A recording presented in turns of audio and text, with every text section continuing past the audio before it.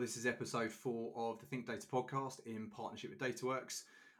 Really excited to welcome Zach to the episode here. He is someone who I've known for about 12, 18 months now and heads up data analytics for Pair Eyewear.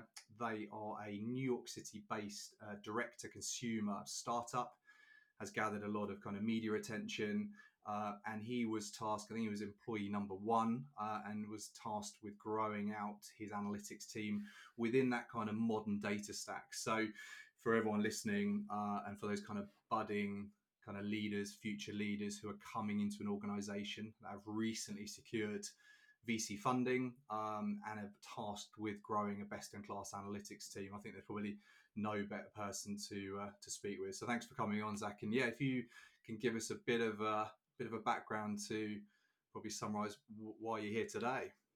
Yeah, really excited to be here, Alex. And of course, always happy to have a great conversation with you. So yeah, my name is Zach. I lead up data and analytics over at Pair. As Alex mentioned, was employee number 1 on the data and analytics team, looking to build that function out.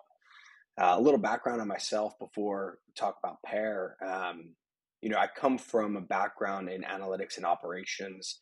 And so over the course of my career, I've really focused on how do we bring data and analytics into different areas of the business. And for me, the passion really came in the operations management space. Prior to starting at Pair, I was over at Bombas for about 3 years, working really early on in their data and analytics team, helping to grow that function. And while I was at Bombas, started my own data and analytics consulting company, where we went out and we helped small direct-to-consumer companies spin up the analytics function, hire out a team, and really be set up for success. And that's really what led me over to Pair, was the passion and the interest in kind of starting from square one, and how do we really take an organization that has the appetite for data, and the hunger to bring, quality reporting and quality analysis to the table. And how do you actually scale that from the ground up?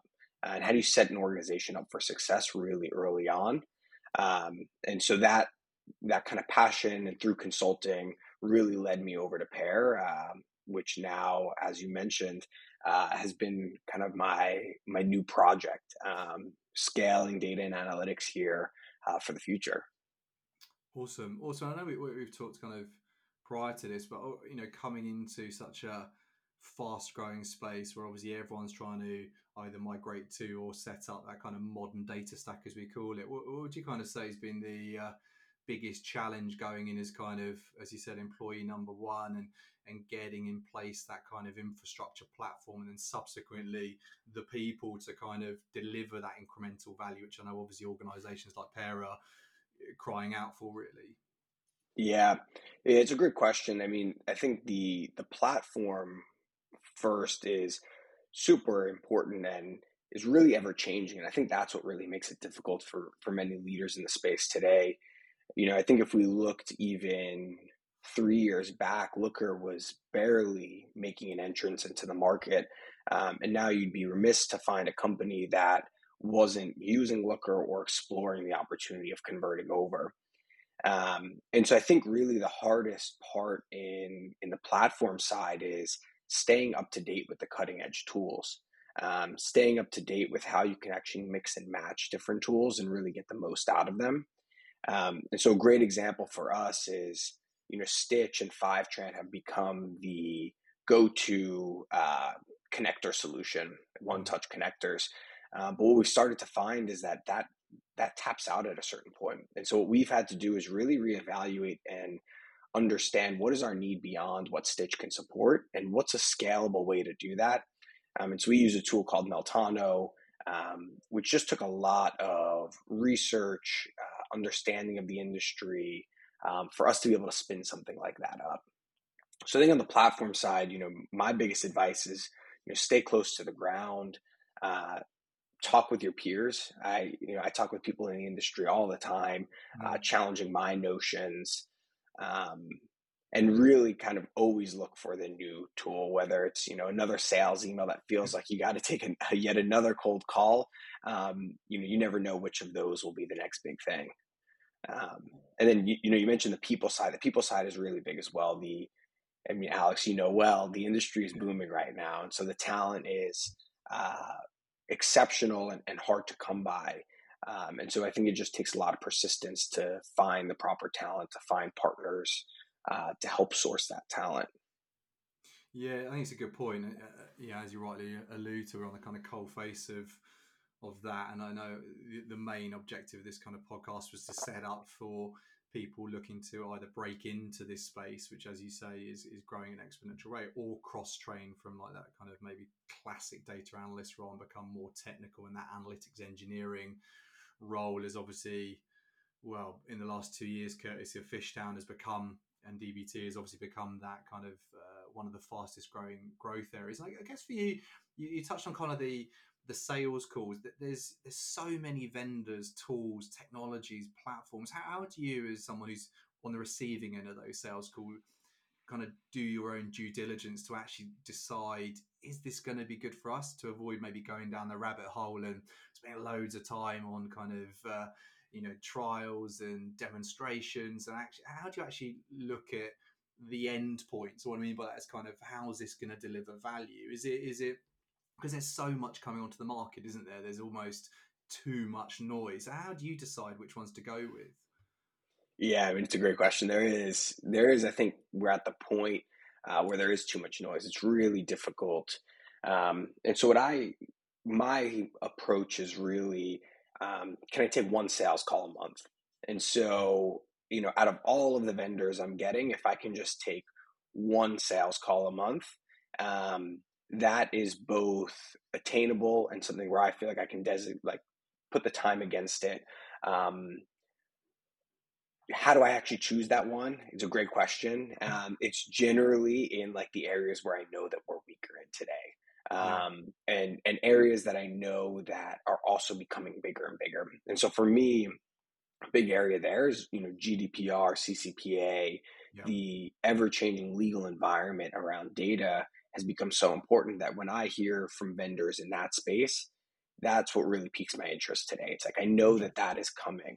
And so we really focus on like, okay, how can I grab one of those vendors and hear them out? The other piece that I think is the most important in such a saturated space is asking those around you, right? And getting customer testimonials. And so before I sign any tool, I'll always speak with one of their clients and talk to them about, how did you actually implement this outside of the textbook way, but really like in practice? What did it take to do it, and what impact did you really see on your team? Yeah, it's interesting and quite a valid point, because I'm sure we'll get onto this, but when you're a new leader, a new person, you're effectively self-managing yourself. So these decisions you've got to kind of live and die with. So I'm guessing what you're a massive advocate of is networking, speaking to people who have maybe gone through that journey and maybe made those mistakes, and then actually looking at their, I suppose, taking their honest assessment. It's an interesting point. I know we've talked about this before, but the kind of the emphasis on kind of networking is somewhat overlooked, I think, and actually people want to make their own decisions without actually speaking to other people in the space. So, and I know, in terms of you coming in as this kind of first leader, the first kind of person with analytics, how did you approach things? So was it more around looking at the infrastructure than people, or were you automatically tasked with trying to get people in? What was the first approach really? Yeah, so I mean, coming in, the mandate was like, build a data and analytics team, right? And so, what do you do with that? What does that mean? Just go and do And that. exactly. And so what I found is, in the beginning part, not rushing was kind of my key. It was like, okay, let's take a breather here. Let's take a month and just understand where things are at. Where is the company at? Where's the appetite at? What are we trying to build here? And I think that was a really pivotal time for me to take a moment and say, like, what do we need to build? And the first thing that I created at Pair was a mission and values statements for the data and analytics team. Interesting. Um, and so for me, that's really the foundation. And I think a lot of the times, mission and value statements to me are can go one of two ways. It can be very cliche and kind of just using a lot of buzzwords, and Yeah. you don't get a ton of value, but it can also be really productive in focusing and putting energy in a certain path. And so that was kind of step one, is like, what are we trying to build? What is data and analytics here at Pair, and how do we do that? And what are the things that really matter? And so the things that really mattered to me were building with the highest standard in mind. So how do we always make sure that we're having high quality output? How do we ensure that we're always using data, as the forefront of our decision making, right? Like, this is an objective decision based on the data. And the last one that's really big for me is, how do you have fun while doing it? Yeah. And those three things were kind of like the recipe for me to set the foundation. And then from there, as I built out, okay, what are we here to do?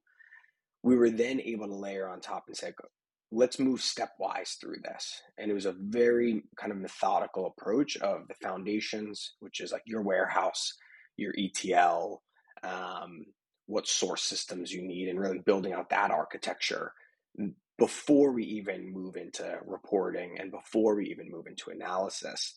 And I think taking that stepwise approach allows you to gain the knowledge along the way without jumping and saying, like, we need to do an analysis today. Which my big pushback had always been, let's be measured about this. Let's take our time. Otherwise, you kind of jump way too far down the line, and analysis isn't as impactful if nobody knows about the baseline understanding of the data. Yeah, I think that's really fair. It's some interesting points you raised there. I think you put those values in place, and do you then effectively hold anyone coming into a team, those are the values which intrinsically what you're measuring competencies on, and and from a performance review standpoint, so do those values kind of set in stone, and effectively people coming in need to kind of adhere to those and kind of almost want to kind of embody those values? Is that did it also make it easier from a hiring standpoint? It made it a lot easier from a hiring standpoint. These were things that I looked for in the hiring process as core competencies. To your point, it also helped us build out our competency matrix. These were things that I wanted to look for along the way for each individual coming in.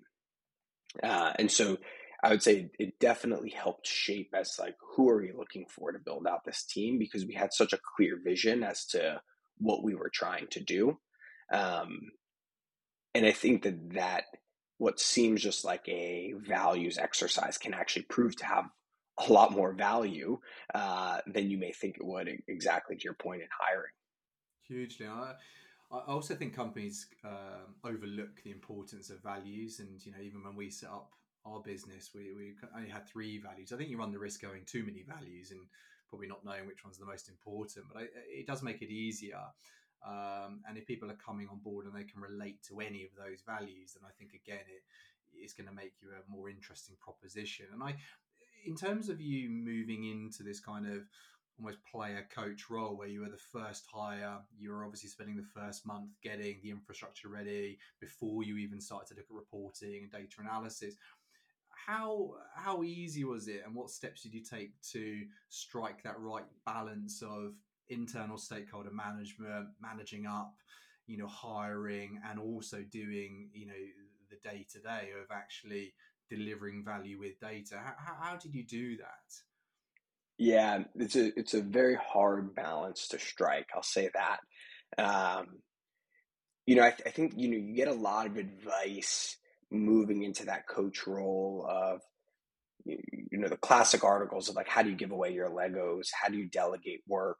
How do you step back and get out of the weeds? And I think those are all really valid and really important things to mull over. I really think the best coach is also a player, though. And I think that's really where my philosophy may change from others.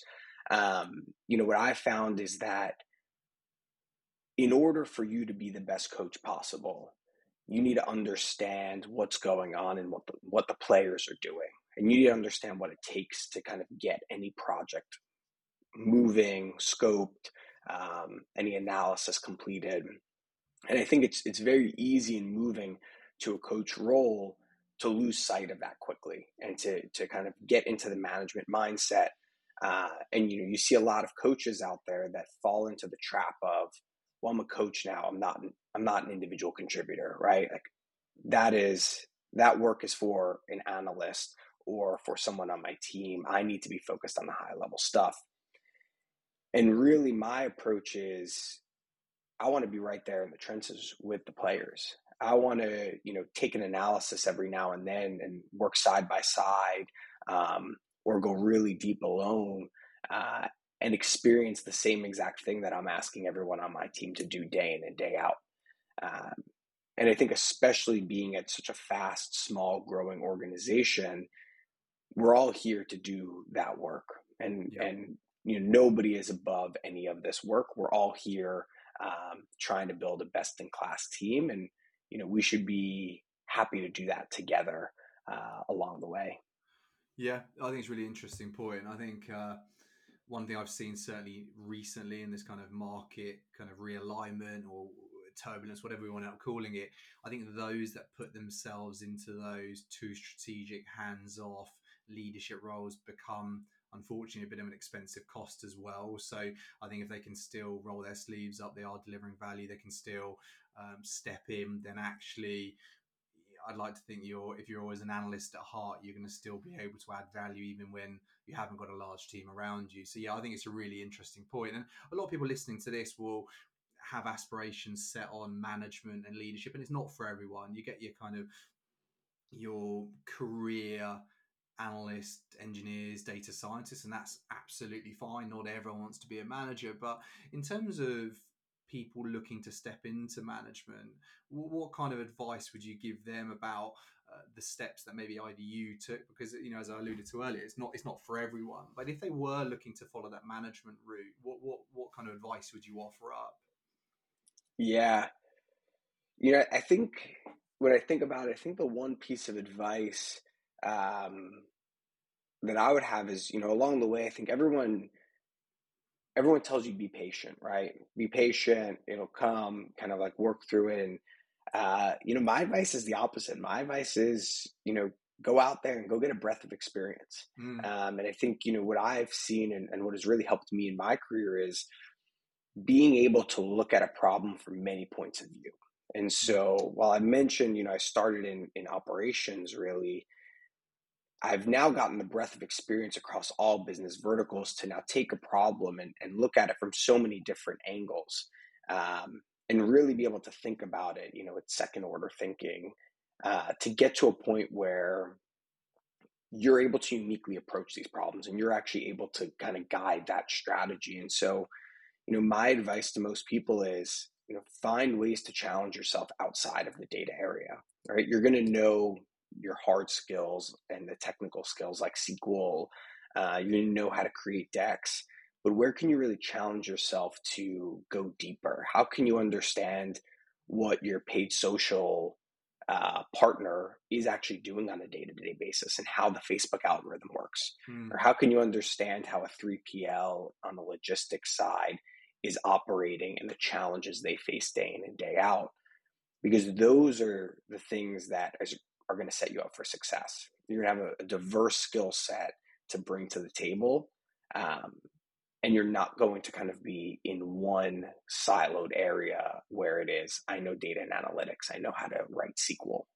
Yeah, I think it's interesting because I think a lot of people they gravitate to their happiest point, don't they? You're either technical in the weeds looking down, or they're managing up and delivering a group-wide strategy. But actually to find that balance of the two is tricky. And there's someone I've recruited for a number of years, and he always says that irrespective of level, he will assess any level based on are they an analyst at heart, and delivers a full technical case study irrespective. That's right up to director, senior director, because they want to understand, on your point earlier, can they get in the weeds? Can they deliver some some gravitas and some it's a reassurance to the team that you know what you're talking about, because it's all well and good, isn't it? You coming in and saying let's do this, but if you're not leading it from the front and showing let's do it together, especially in a small company, it's a lot harder.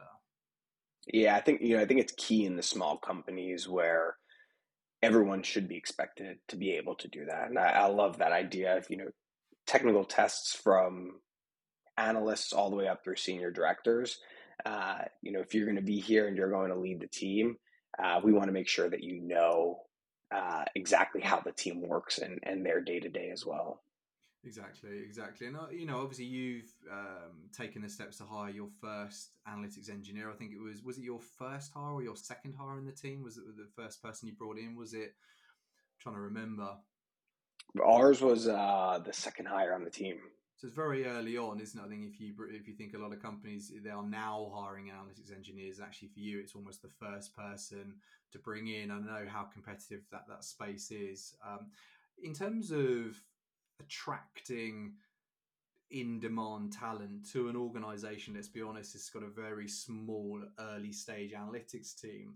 What steps did you take to kind of attract people beyond what a lot of other companies do, where they just pay a lot, and they say actually need people to join? On your point earlier about the values, the vision, are we all singing from the same hymn sheet here? Do we have the same kind of vision? What steps did you take? Because a lot of people listening here are making that first step into hiring that analytics engineer and maybe struggling. Yeah, it's a good question, and to your point, the environment is packed with opportunities, right? Of course, we know like the supply side is also short, but there's a ton of demand out there, and so how do you set yourself apart is really a great question, especially when any small company isn't going to have the money to throw that a big tech company would. And so, if you're looking for money, you won't find that at these smaller companies.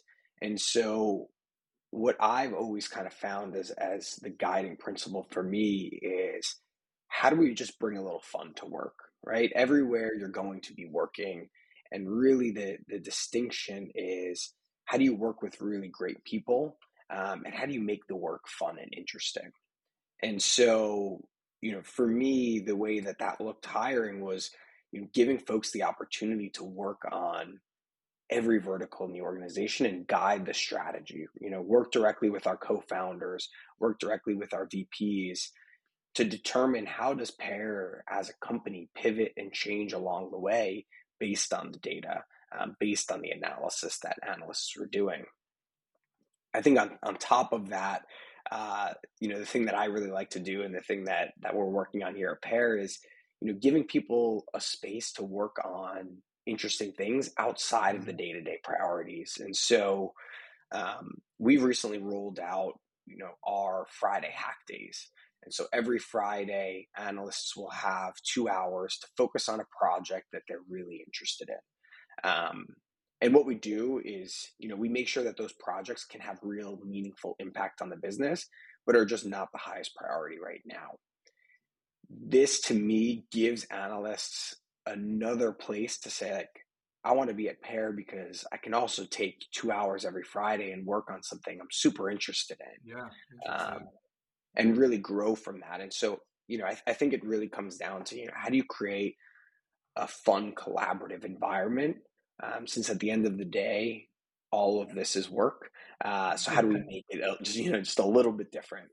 No, I love that. And I know we've not discussed before, but do you think in the early stages, having people in an office, whether it be on a hybrid or whatever work arrangement they wanted, really helps kind of bring that team together? Because there is obviously, I've seen a lot in the market. There is a shift happening. I think there is post-COVID. Certainly around the larger cities, there is certainly some organisations who are looking for hybrid vacancies are becoming more commonplace. Do you think actually that was also quite an important step for you? Because I know your guys do come in on a hybrid. I know it's pretty flexible, but did that really help establish that culture and build that team? Yeah, it's really interesting actually. Early on, I I was looking really for in person or for like that hybrid role to build that team out. And what I found after building out our first two roles was there are individuals out there that thrive in the virtual environment, Mm. and actually like can perform at their peak by being in a virtual environment. And so on our team today, actually, we have a split between hybrid and fully remote now. And so that was actually a really big shift in my mentality Mm. to see that, just because somebody is remote, they're just as much able to participate in the culture, to make the connections with people at the company. Um, I think the biggest thing is you really need to find those unique individuals who can thrive there, um, and who do feed off of that. Because I think generally what we've seen is that shift back into hybrid, into in person, Yeah. because most individuals will do better when they're live, when they have the quick conversations at the water cooler in the Yeah. kitchen. Um, but it's been a really big shift for me actually as well, really seeing that there are individuals that actually really enjoy the virtual work environment. Yeah, it's certainly interesting. I don't know where we're going to end up, and there's a lot of kind of press has been made of the larger players wanting people to come into an office, and I think choice is important. I think you otherwise you potentially will miss out on super talent if you're so hard and fast. I Exactly. think in the early stages, you can't get away from the fact having people in and walking into office feeling a culture and feeling what people are doing. You got your different teams, you've got your supply team, you've got your HR team, and actually feeling what people are doing. I find that's hard to deliver remotely. It's not impossible. And I think you're obviously in New York, and there's still a hive of activity for companies and people coming into offices. So it'll be interesting to see. I don't know where it's going to end up, if I'm honest. I just know from experience we're getting more conversations around hybrid, and actually candidates are saying, I'd like to have some FaceTime. Have they got an office? And some candidates are actually turning stuff down. So it'd be interesting to see where this goes. And we touched on analytics engineering, and I know it's become this huge buzzword and hugely important function for teams now and analytics teams. In terms of analysts looking to make that switch into analytics engineering, who may not have come from a data engineering background, so they're more kind of on the BI analysis side, strong SQL, strong Python. What advice do you give those? Because we get a lot of questions from people and say, look, I want to break into that space. What advice can you give those analysts for looking to switch into analytics engineering? Yeah. Yeah, I think there's the minimum requirement of the SQL side, right? Yeah. And I think that that's across the industry right now. But really, like, I think the big thing to do as an analytics engineer is come in and really bring in that business focus, and how does it relate to the business? And I Mm. think we've kind of seen this shift to analytics engineering for a multitude of reasons, but one of the real benefits of it is that those folks are now really close to the business. They're working directly with our analysts. They're working directly with the business. And so really what I've seen is that really successful analytics engineers are going to know the technical skills. And there's so many tools out there today that have changed what the technical requirement is, right? It's pretty Mm. rare that an analytics engineer will need to tap an API. We have tools like Fivetran and Stitch. Um, but really where an analytics engineer can set themselves apart is if you understand the business side of things, you can be building the best product possible. And so a lot of analytics engineering work today is, for us, is a lot of LookML development, Yeah. um, as well as DBT development. But that LookML development, in order to create a sustainable and usable Looker product, our analytics engineers are really focused on what does the business need? How do they look at data? What are they trying to get to?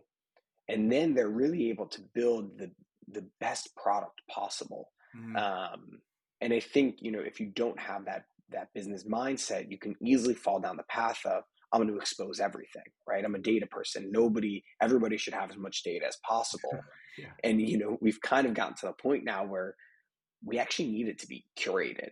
And so while we want to democratize data as much as possible, we also want to curate it and give people a jumping point to start and an easy entry point. And so I think that's really where, the most successful analytics engineers lie, is they're able to pair the business need with, how do you now write complex code and scripts to be able to provide that to the business?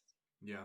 No, I think it's you probably hit the nail on the head there, because I think what I spoke to someone on the podcast a few weeks back who is an analytics engineer, and she transitioned from data engineering because she wanted to be closer to the business and working less on kind of infrastructure-esque type projects and more with the business and getting in front of people and understanding the kind of the business problem, as opposed to just drowning them in reports and data, is actually saying, how can we really derive value from this pretty quickly? And I guess the $1 million question is what happens to data engineering? It's what's your take on that, do you think, in terms of because I guess we're at this kind of, for the first time ever, a real pivot where data engineering is effectively being diced into two now. And, a lot of people talk about data ops functions, a bit like ML has happened with ML ops. Do you see that transitioning to more of an infrastructure-led type role? Yeah, I think that's the future. I think the tooling has gotten to the point now where in most modern stacks, the need for a true data engineer, at least like a full-time data engineer, starts to go away. Myself and our head of engineering have this conversation probably about once a month, which is like, do we need a data engineer? What would it look like? How could we do it?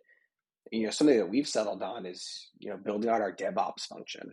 And really our DevOps function has actually partnered really closely with our analytics engineering team in helping on those more complex things. So for us, that's, S3 build outs. It's really thinking through custom API taps, and DevOps has really been able to fill that gap for us. Listen, I think it would be amiss to say data engineering will completely go away. I think there will always be a need. I think there's a lot of older companies that are still going to be using that and who need full custom solutions. But I think in the direct-to-consumer e-com space, I think we're going to see a lot less data engineers needed going forward. Yeah.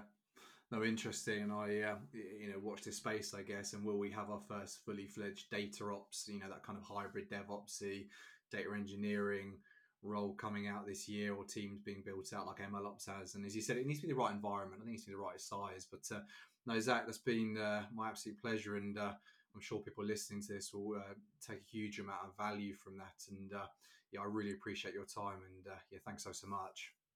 Of course, Alex, anytime. And, happy to come on and share some knowledge. Awesome. Thanks very much, Zach. Have a good one.